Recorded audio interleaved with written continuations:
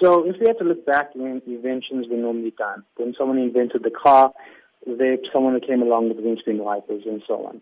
So when we look at social media, we have these platforms and these machines that are running to generate content and bring people news and information and connect families together. So along with that way, the internet has platforms that send out spam messages, mainly to get clickbaits, to get people to come into their site so they get ad revenue.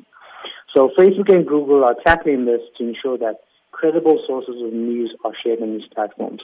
So this might not stop the fake news sites from popping up, but it will give that functionality for you to see that this is coming from a reliable source.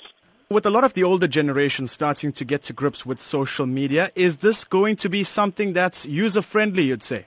Yes, so the development teams at Facebook and Google are quite advanced. Whenever they roll out a platform on upgrade, people and different levels of society are taken into consideration.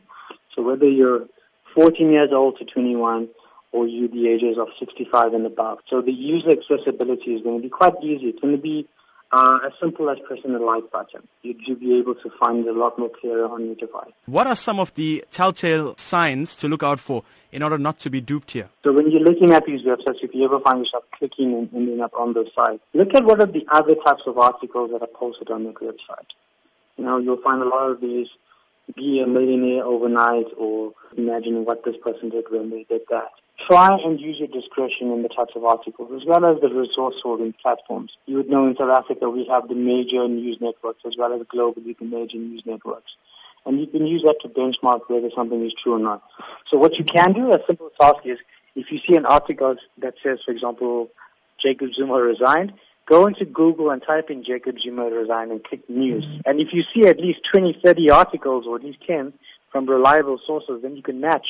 This is where you've got to compare what you read online to what others are posting. And if you see a comparative analysis, then you can pretty much understand that those news information is true. In the age of fake news, it's up to us as citizens and people of South Africa to ensure that we do share the true story. So whenever we find something online that's relative, do your research before sharing, because you're endorsing that message. So you don't want to be someone that's an ambassador of fake news. So make sure that you become a reliable source, so people will generally start looking at your social media accounts as fake accounts.